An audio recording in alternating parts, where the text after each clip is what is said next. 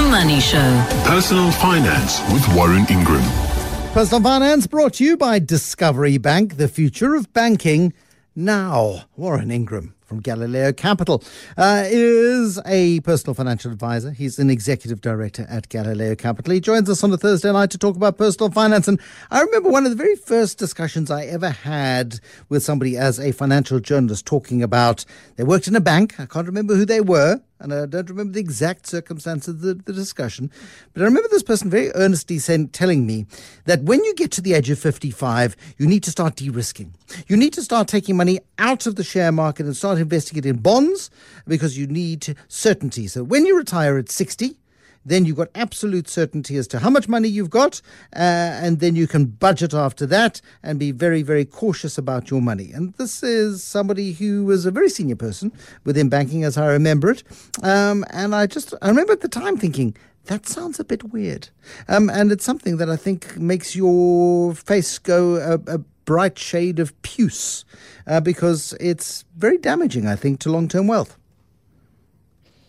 Absolutely, Bruce. I think advice like that is really designed for maybe the 1950s. Not the 2020s, because in the 1950s, people didn't live that long, and so if you retired at 60, realistically, I think life expectancy at that time was probably around 65 to 68 years old. So if people were de-risking their retirement, going for certainty, they only really had to worry about a 5 to 8 year period of their own lifetime if they wanted to make sure they had enough income and that income was adjusting to inflation.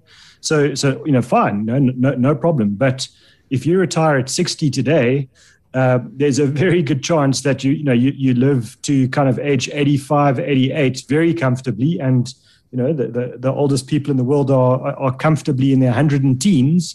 And that would be awful advice, because then inflation just absolutely destroys the value of your money. So all you do with that certainty is you make absolutely sure you'll never have enough money to keep up with your cost of living as it changes.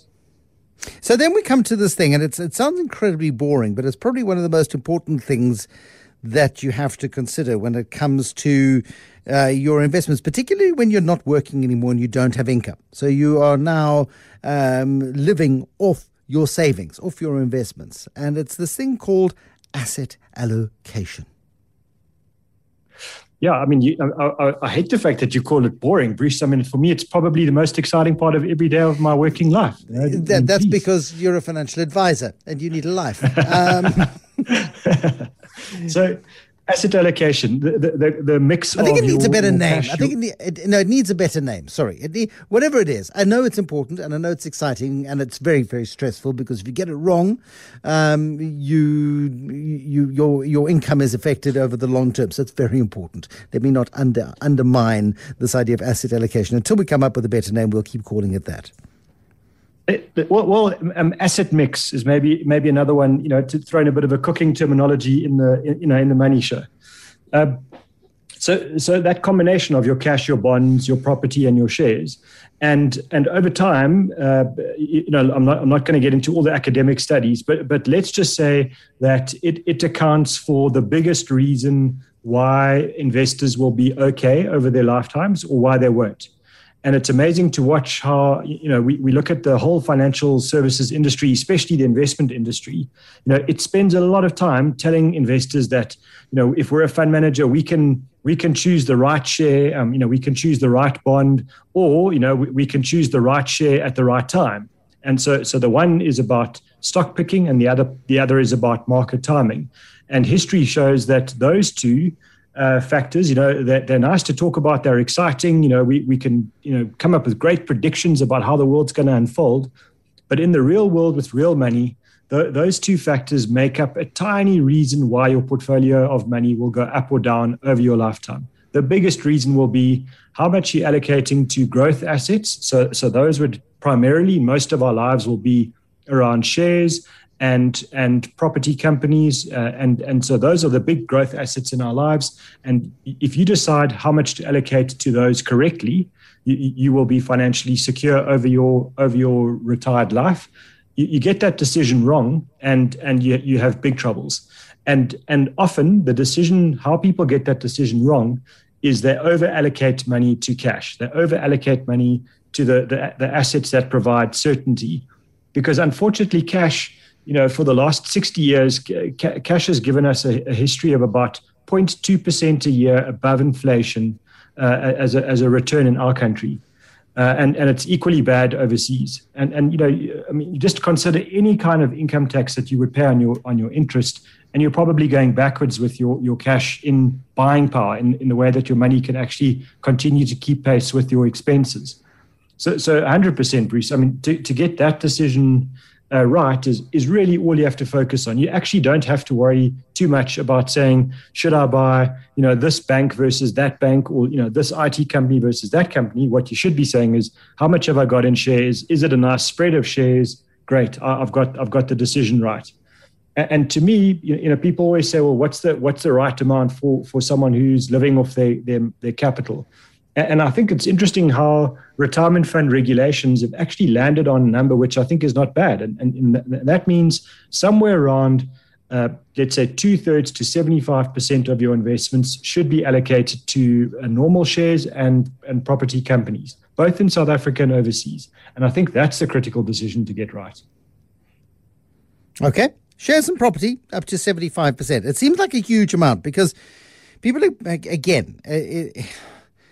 just frightened of shares. And you can show people any number of graphs about share performances over the last 100 years. And yeah, there are blips and there are bumps. And there are hair-raising hairpin bends and turns, and lots of fear and trepidation. However, the long-term trends on most share markets in most parts of the world, most of the time, is from the bottom left corner, which is low, towards the top right corner. Yep, and it's fascinating how I think I heard someone say today that he thinks South African investors are suffering from PTSD, post-traumatic stress, because we're so battered by local events, local politics, local economic events that are have been going badly for so long, that any kind of news that comes past our radar, we immediately assume it's going to be bad. And if it is possibly good news, we change the lenses of our glasses to ensure that we view it as bad news. And so just interesting to look at the average sort of balanced fund in South Africa. What's it done? I take your point that a lot of people would view 75% in growth assets as risky, but over long periods of time, a balanced fund will deliver a return probably around 8 to 10% a year over a 10, 20-year period. It's certainly what's happened over the last 10 years. And if you take the last 10 years, we haven't exactly had a glorious president with fantastic economic policy for most of the last 10 years. We certainly haven't had, corruption-free, high-growth, market-friendly, policies for most of the last 10 years. And still, an average balanced fund is delivering a return of 8% a year.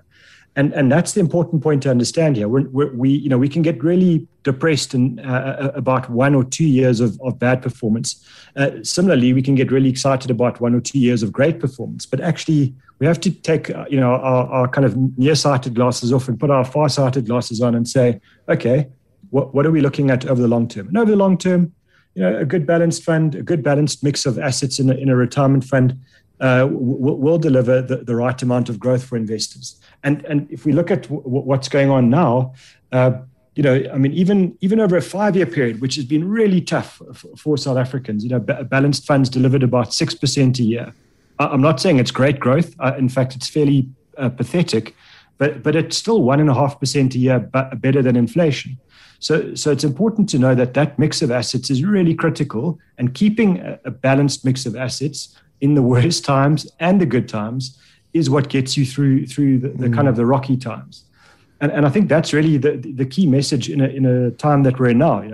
You think of a lot of retired people, who are shell-shocked by bad returns, and then add a pandemic to that, and it's just a really horrific time to try and be a rational, sensible, calm investor. I mean, I get that, but and so people are asking now, what do we do? And my view is, if you've got a living annuity, for example, make sure it's in a balanced portfolio.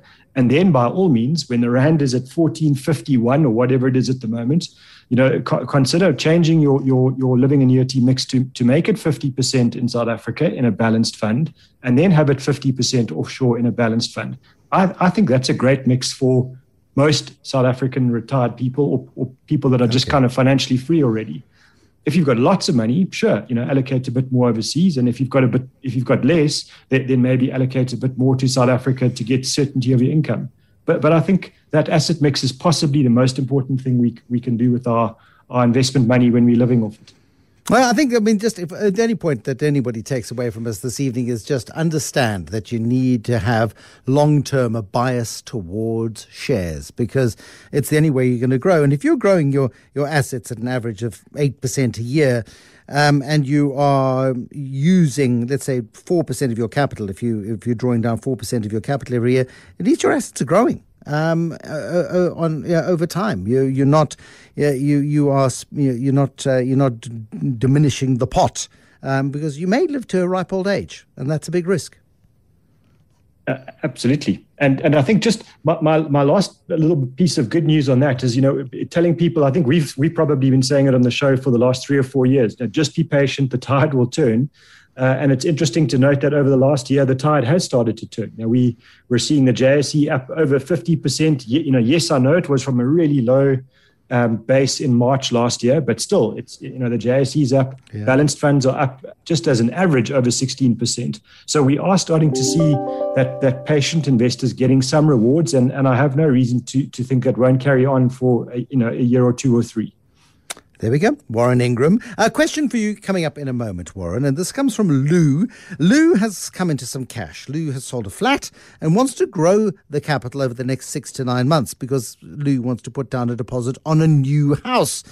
But Lou's got a problem because Lou looks at deposit rates and Lou thinks to Lou's self. I don't know if Lou is Louis or Louise. I don't know, but Lou. And Lou is going, I need to get as much growth out of this money as I possibly can in the next 6 to 9 months. So what Lou thought to themselves was they would make it your problem, that problem, in a moment. The Money Show. Personal Finance with Warren Ingram. So, Warren, what is Lou's solution to the problem? We don't want to lose.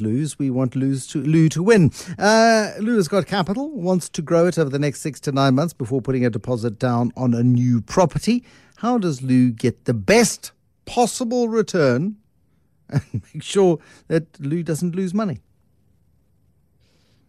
Yeah, Marcel, I love the question because it's such a tricky time frame, to invest money. When you look at money market unit trusts at the moment, that they're probably delivering, interest rates of around 4 to 5% a year. And so, if you're investing for 6 months, that means you're going to receive a healthy sum of 3% growth on your money for that time. And as Lou correctly says, that's nothing. That's just that's going nowhere. And I think it's a kind of a really frustrating time frame, and especially if it's a big chunk of money. If you've sold a flat, I assume it's a big asset for you. I get the need to try and find a way for it to grow and work as hard as possible before you put it down on the next property.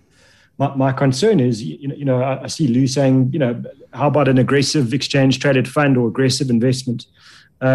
So just to talk that through, an aggressive exchange-traded fund means, something that can potentially give you, 50% growth in a year or 50% over 3 or 4 years, which would be fabulous. Really lovely if it works out perfectly over the next 6 to 9 months.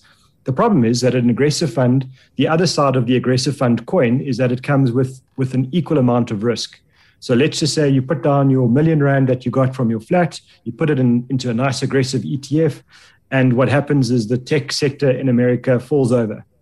And all of a sudden, all aggressive funds, which will be mostly overexposed to the tech sector, suddenly lose half their money. And that's not a fiction, that's something that's happened consistently over the last decade or two, especially in the tech sector.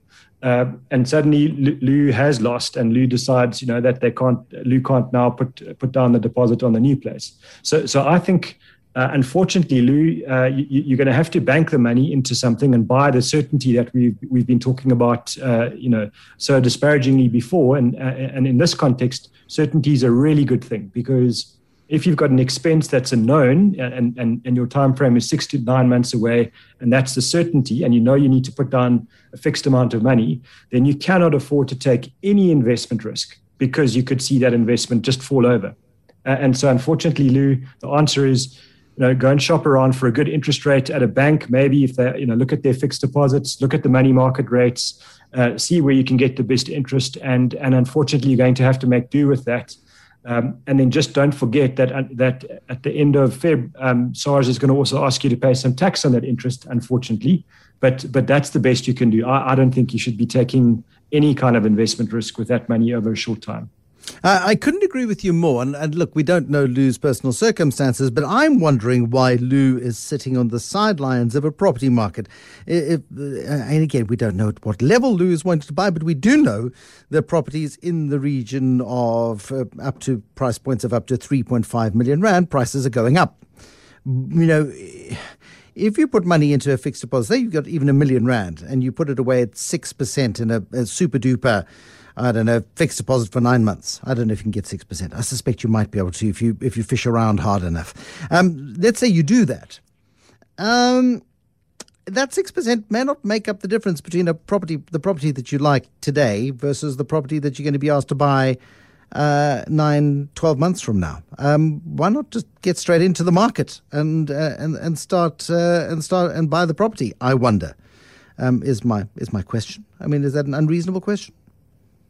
No, I think it's a fine point. I think at the moment, most people would be buying properties with bonds, and most of the time, those bonds will be at, maybe 90% of the value of the property. There are very few people that will be putting down, a very healthy deposit on a property. So, in Lou's situation, if that amount of money is significant, it means a couple of things. One, that Lou can negotiate a very healthy mortgage interest rate with a bank, so they can go. Lou can get a good low cost, low interest loan, and secondly, yes, it is becoming a buyer's market. Well, a little bit of a buyer's market, but the point is, lots of these offers are subject to me getting a bond. And the point is, if you've got a nice big deposit, your certainty of the bond is much higher.